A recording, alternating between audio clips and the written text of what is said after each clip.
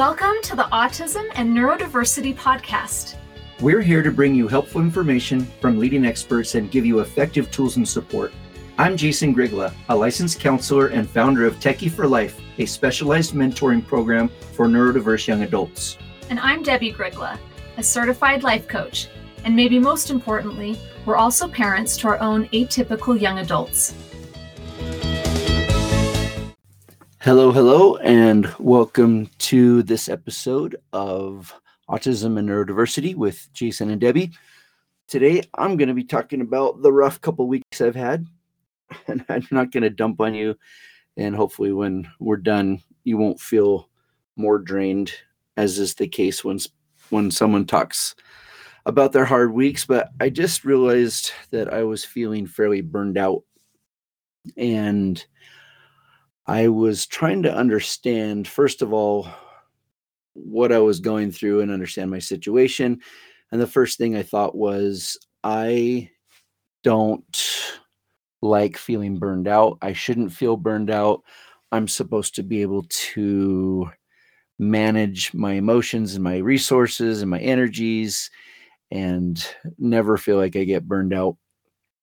So I'm intentionally choosing to let myself have a bit of a pity party and dive into my emotions for a minute so that then I can at least honor them and respect them for what they are, and then understand it to get out, as opposed to, I can't feel this, I shouldn't feel this, I shouldn't be in that place. And I realized that I'm managing my burnout, and I realized that a lot of my burnout comes from trying to help manage about 30 students burnout and about 20 employees burnout. And I'm trying to manage and help at least 50 parents and their burnout. And it's just exhausting sometimes. And I was trying to understand where my frustration was coming. And I think it came down to a fairly obvious, practical reason that's been right in front of my face. And that's what I want to talk to you about today. It's that the burnout of my employees, my mentors, and my parents is largely focused on expectations and how simple it is to say, hey, change your expectations so that you don't burn out, and how hard it is to do it because of how sophisticated of a process and a balance and a dance that actually is. And the lack of consistency in growth and development and performance and how they meet my needs or never meet my needs or only meet my needs sometimes and sporadically is just so hard. It's just inconsistent, and it's almost like I have to have no expectations. But if I have no expectations, then I get stuck in the place of being complacent. And a part of my actual job that I'm paid to do is to help our students progress and develop. And so if I care too much, I get burned out. If I don't care enough, then nothing changes and everyone is comfortably stuck and therefore comfortably miserable. So there's this constant dance between what I hope and what I want, what I expect. And it kind of reminds me of the old adage that a person who earns $10 and spends $12 is miserable, but the person who earns $8 and spends $7 is happy. I'm reminded of expectations of marital couples, where couples who are in all outward performative ways are doing amazing things in their lives and for each other as a couple. And yet, because of expectations being unmet, because of unrealistic expectations or too high of expectations, then the couple is actually miserable. Whereas there's actually a lot of couples who have low expectations and don't do nearly as much and accomplish nearly as much, even for each other and themselves, but they're satisfied and even happy because they have lower expectations. So the point isn't to have low expectations. I think the point is to intentionally decide what are realistic expectations and then shoot for 80% of that and be thrilled that you hit your mark, as opposed to frustrated that you didn't. So here's one of the problems. There's a fallacy that those that we love and work with who are neurodivergent, that there will be an ability to be consistent. And that is one of the biggest expectations that we have as neurotypicals because of how we experience developmental growth and maturity and adulting. It's about expectations that we have as a society when and how people should do things. And we base it off norms, and we base it off typical and averages. And even if we consciously know that the mentee that we're working with and trying to help support, that their timeline is different, we've heard it 100 times that their timeline is different, it is nearly impossible for me to always let go of the shoulds of timelines and expectations, because that's how my brain works. And one of the biggest parts of the disability side for neurodiversity, and it would be a disability for anyone, but it's fairly common here, is that just because they could do something for one day or one time or 1 month or even 5 months, that they would be from then on consistent in doing it moving forward like a typical person would. So the biggest danger there is that we often have assumptions and therefore expectations, and then we're disappointed. An example of that would be if we have behavioral interventions that look like external motivators, where we get them to do things because they need it, they want it, they agree to it, they even ask for it, and we help make it happen because it's so important. And then they either don't value it, they don't stick to it, or they sabotage it completely, and it just doesn't work. And we know that even with typicals, that getting them to do something might not result in actual growth, but oftentimes getting them to do something, like I spoke about in my last podcast, adding my flame to their wet wood until they self-spark and stay lit on fire and they're burning for themselves. That is the goal. And sometimes we have to prime the pump and get them to do a behavior. For example, getting them to try a new food that you really think that they would enjoy if they gave it a shot.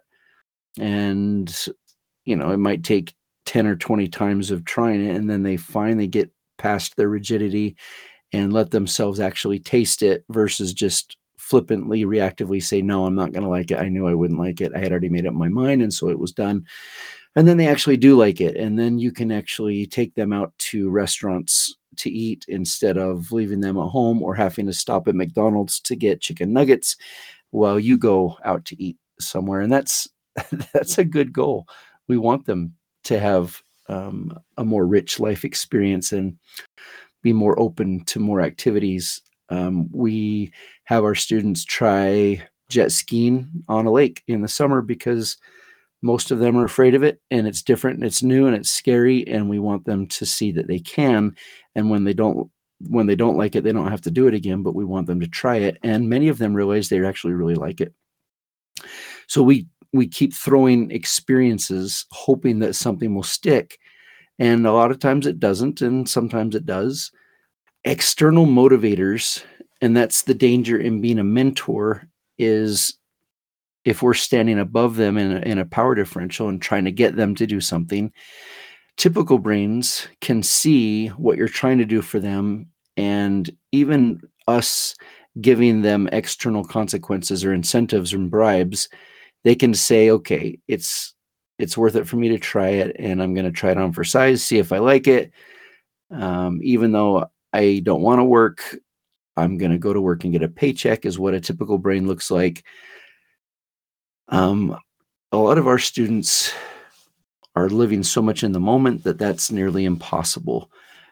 And it takes a lot more growth to get them there. And I want to talk about some of those belief patterns and thinking patterns. So a typical brain will say, I don't want to go to work, but I definitely want the paycheck, so I'm going to go to work. And they own going to work, even though they would rather not work because they want the paycheck. That requires higher thinking. And it's the same with brushing our teeth. It's the same with cleaning our rooms. It's the same with investing in relationships. So even the highest functioning autists or neurodivergents, or the seemingly most typical of autists, to my dismay and utter bewilderment, will just quit a job reactively, even though it's a great job. They worked really hard to get it. They actually have a lot of good friends.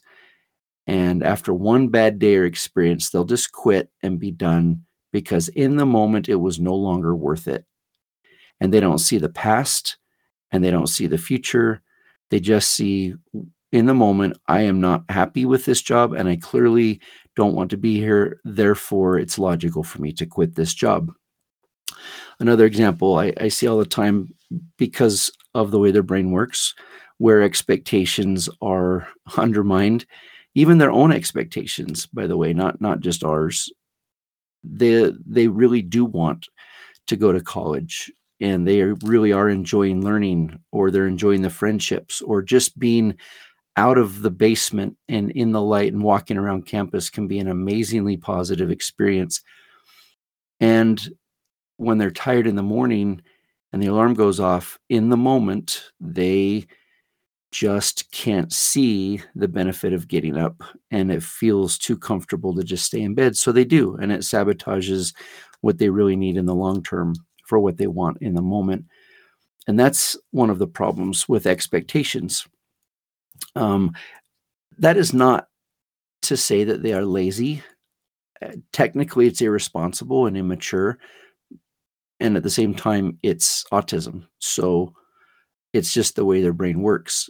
They don't see the past and the future and take that into account. So I don't think we can judge like we would a normal young adult who really can see the future and the past and still just chooses to do something different. But even then, I think I'm coming to believe that all of us are just doing the best that we can. And if there's a reason that we choose to do something that's self-destructive, we need to figure out what that reason is and quit judging it.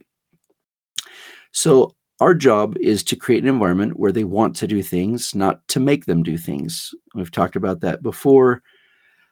And even then, when we set up a great environment that they say they need, that they have input on, that they want, that they're excited about, they're even a part of planning it, and it actually goes well and works, I'm still shocked. And this is where some of my burnout comes from, because I have expectations that the very next day or the next week, they will just walk away from it. And I cannot for the life of me understand why a lot of the time. I think it comes down to a lot of factors. A lot of it is how they meet their needs in the moment. And there was an interesting example. There's a university that's building a building space on their campus for neurodivergence, and they're spending a lot of extra money, over $1 million, on special lighting that's autism friendly, paint schemes, architecture, anything and everything that would be what right now the autistic community is saying is important and necessary for an autism friendly environment. And I still think it's going to be a big fail. I can't imagine it actually succeeding. Those aren't their needs. And what we've been seeing, and I think those are needs for some people. The university is actually trying to cater to what we would consider level 1 autistic or high functioning autist, previously Asperger's, and other ADHD, Tourette's type students. And although fluorescent lights buzzing can be annoying and hard for them, I've witnessed them walk through the absolute worst environments and do things that they would never have chosen to do on their own, just to be with some peers that were fun and charismatic and social, just to be with a cute guy or a cute girl, just to be with someone who is creating a social activity. They would much rather hang out and get those needs met than have a lot of money and time and resources spent on the physical environment. And so all of our logic goes out the window when we understand that they are trying to meet their needs. Their basic needs are the same as ours, and one of their needs is to be comfortable.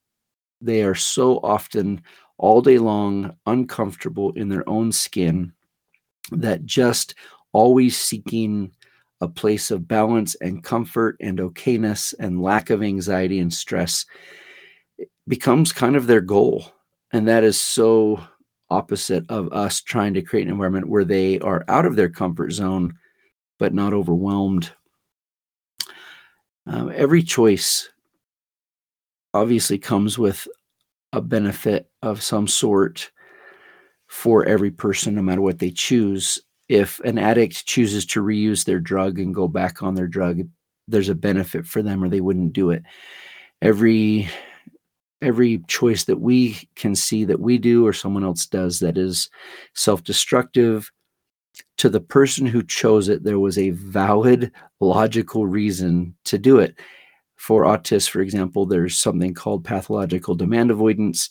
And even if everything about a certain activity or performative thing, like attending a job or doing something functioning that will benefit them, if there's a perception that someone else expects them to do it or even wants them to do it, the need to make their own choice overwhelms the benefit of the choice itself, and they will literally choose to not do it just to spite the other person. Or at least that's how it feels, when in reality they're just holding on to this very rigid black and white belief that I will only do things that are my choice because I want to, and if other people are a part of the equation, I will not do it because I need to be making my own choices and living my own life. And that's an example of a very black and white rigid thinking pattern that destroys functionality and adulting. So the lack of normal accomplishments and timelines, and when they do something that is self-promoting, responsible and mature, and then they don't keep doing it, it's a clear place where autists and other neurodivergent young adults have a real disability. Some of the reasons that I don't think I've mentioned include things like they don't see the big picture. They just don't see it. It's not their fault. They can't comprehend it. They can't understand it. They can't remember cause and effect of choices. They can't learn from their past and apply it to the present. They can't anticipate the future and act accordingly in the moment. Anticipating outcomes is just not on their radar. And so it is a disability. So another reason is when they try something new and it isn't fun immediately, they give up. Or if it's too hard immediately, they quit. And they forget the reason that they chose to try it in the first place. Even if they had the ownership, they very quickly decide in the moment, I don't like it. It's not worth it. I'm done. It's really hard to change our brains, and it's even harder for those who are neurodivergent to change their brains. They just don't develop the same, and it takes a lot more work, repetition, consistency. And so the resilience just isn't there, and they can quit so quickly. So, no wonder I'm feeling burned out, because if I, in my most subconscious part of my brain, am assuming that they will get it after the fourth or fifth time, but it might be the 10th or 20th time, or they may never get it. And if I think my quality of life is based on them actually getting it, as opposed to creating the environment where they could get it, then I'm going to be disappointed and frustrated and burned out. We'll talk about that more in a minute as a part of our suggestions at the end of this. So sometimes the worst part for me is to watch them throw away really great things that really would benefit them and meet their needs. And I'll sit and be with them as they're lonely and they cry because they don't have relationships. And then literally the next day, they'll sabotage and undermine the relationships that they so desperately need. It's in some ways, it's kind of like que sera, sera. It's quick in, quick out, without any understanding or remembering or valuing all the resources that they or others put into creating the opportunity to get their needs met. That is so hard. So, easy come, easy go is kind of a personal attribute of neurodiversity. I'm surprised how often someone who is picked on or unjustly bullied can let it just roll off their back like water off a duck. And obviously, there's other times where one of our students or mentees will still be obsessively holding on to that time in fifth grade where so-and-so did this, and now it has become my whole identity, and it's all I focus on is that, so-and-so was mean, and I was bullied, and therefore, yada, yada, yada, and all these things. So that happens as well. I'm often surprised when a person who's neurodiverse can walk away from addictions that we really thought would be impossible.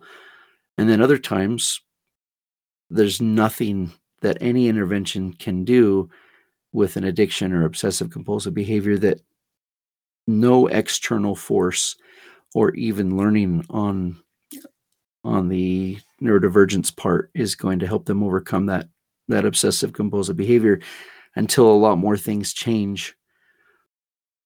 So there are times when change happens, and I just have quit trying to expect when that will be. And one of the questions parents ask me all the time is, do you think they're going to be ready by this date? Do you think they'll ever be capable of this thing? Do you think a year in your program is going to actually work? I don't even know how to answer those questions. I don't know what work means, what it means to you, what it means to your student, to your child. I don't know what they'll be capable of.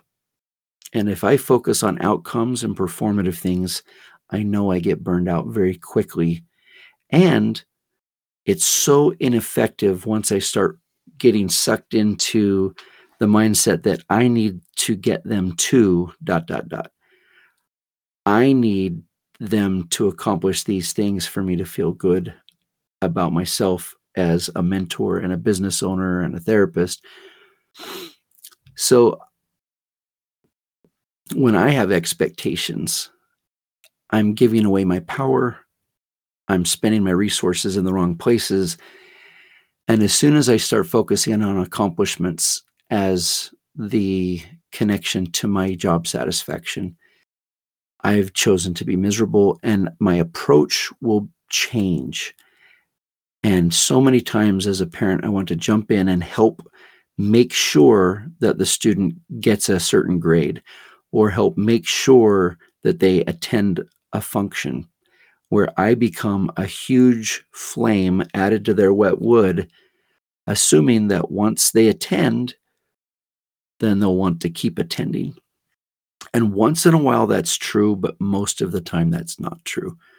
Most of the time, if I do a really big push, it doesn't result in a big developmental leap forward. I'm always shocked when the developmental leaps happen. And it's never when I can anticipate it. So these wild card growth developmental things, it kind of reminds me of pulling a big weight on a pallet, and it doesn't just slide forward as I'm pulling on the rope.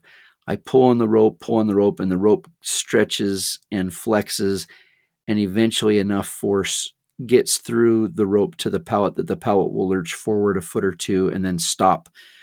And I haven't changed in how much I'm pulling, but the actual movement of the weight on the pallet is jerky and unpredictable. And sometimes we'll move an inch and then freeze, and then sometimes we'll move 3 or 4 feet and then freeze. And I'm always going to be miserable if the lack of progress of that pallet and the lack of consistent forward motion isn't happening, because it's out of my control and there's nothing I can do about it.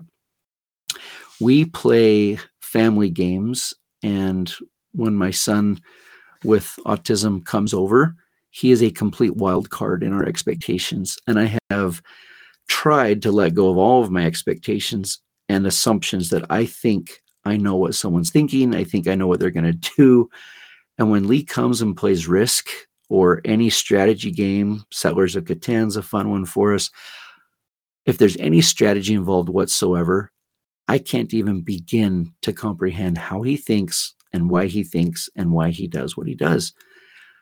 If I ever try, I am always wrong. So I have stopped predicting, stopped even trying to manage him, which actually in a lot of ways makes a strategy game miserable, because in Risk, you typically want to win the game and everyone's looking for the same conquering strategy.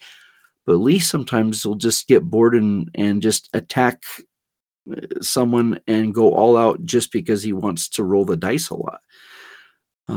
Or sometimes his strategy is so nonsensical that it just throws everyone else's strategies in complete disarray. And to be honest, I like to play strategy games without him, and I would rather have him there than not. So when we do play strategy games, I just accept that he's a wild card.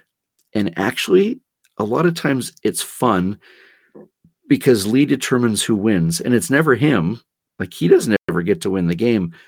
But by taking out people randomly and without logic, he just decides who wins the game. And it's so haphazard and unexpected that we end up just enjoying it and going with it, and not being frustrated because we change our expectations. We've decided that having him there and being a part of the game is more important, and the goal, and not the strategy of who can win the game. But there is a time to play the game for strategy, and I think that's important as well. So choosing to have our needs be about the outcomes is a burnout for me. And I've been trying to help my mentors and my employees at my job not get burned out, because they have hopes and expectations that all of the work they're putting in comes with a specific result. And I keep going back to that principle that you are being paid to create an environment, not to realize outcomes. You are being paid and rewarded to be there for them and build relationships of influence. And it is great when they develop and have a leap forward.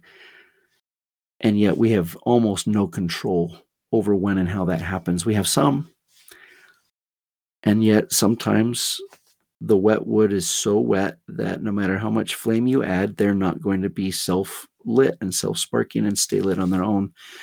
So when we martyr ourselves for the sake of a child that burns us out because we have expectations about what the outcomes will be, that's when I find that I'm miserable and I resent and I'm useless to everybody. So to get out of my rut this week, I'm letting myself have a pity party for a day or two and say, you know what? I have a hard job. Emotionally, I get exhausted. I care a lot, and I wouldn't trade that for the world, and it's worth it. And now it's time to get up and refocus my perspective into a place where I can control the outcome, which means I can control that I created the environment that was maximized for success. I created a relationship that maximized influence, and I stopped focusing on the outcome so that I didn't burn out. There's 100 reasons why our loved ones who are neurodivergent struggle with development. And I don't think it's their fault. I don't think it's their choice. I think they're always doing the best that they can. They're always seeking what we do, which is to feel good. We all want to feel good. How we feel good and what is sustainable feel good is the problem, obviously, because playing video games all day feels good, but really is just comfortably miserable in the end. But it feels better than being overwhelmed and rejected from typical peers. So of course I'd rather be on the computer if that's the choice between the two. So a couple of suggestions: expect the unexpected and let it go, and let go of your need for outcome. Let go that your needs have anything to do with them performing. Allow for the process of the mentee or your child, and have that be what feels really good, that I am adding my best self to the equation with no expectation of outcome. That's exactly what parenting is. So this is just good parenting principles. I will do everything in my power to help mentor and connect and influence without it burning myself out. And that's my next suggestion. If I've burned myself out as a martyr because my child requires so much more than what I perceive others' children to require, then I'm going to be useless and not around for the long haul. Sometimes it's lazy to martyr ourselves for a cause, because maybe if we just martyr ourselves and get burned out and quit, we don't have to keep up the race. We don't have to endure. We don't have to run a marathon. We can just get it over with. Yeah, that is a very nice thought. And yet our neurodiverse loved ones, our nonverbal learning disorder, teenagers and young adults, our artistic friends and nieces and nephews, they need us for the long haul. They need lifelong relationships and mentoring. And that's no different than any of us. It's just that with expectations that are not matching up with the situation, we somehow get burned out. So take care of yourself, because without a safety net and without you around, your loved one will struggle and they will suffer. Be their cheerleader, be their executive functioning, and do it in a way that is sustainable. Your marriage comes first. Your relationship with yourself comes first. If you invest everything into your child, that puts an amazing amount of pressure and expectation on them, and they will actually start to resent it. They will start to feel responsible for your happiness. They will start to feel the burden and the pressure, and it will actually paralyze them the more you help. So we've talked about staying out of the equation when the time is right. We've talked about how all we can do is add our flame to their wet wood as long as we can sustain it without it being destructive to us.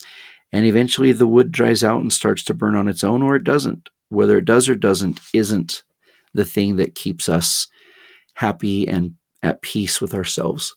What keeps us as mentors happy and sustained and fulfilled is knowing that we've done all we can to provide an environment and a relationship of influence where they have the most opportunity to maximize success and learn and grow, and leave the outcomes for another day, as long as we're comfortable and at peace knowing that we've done what we can.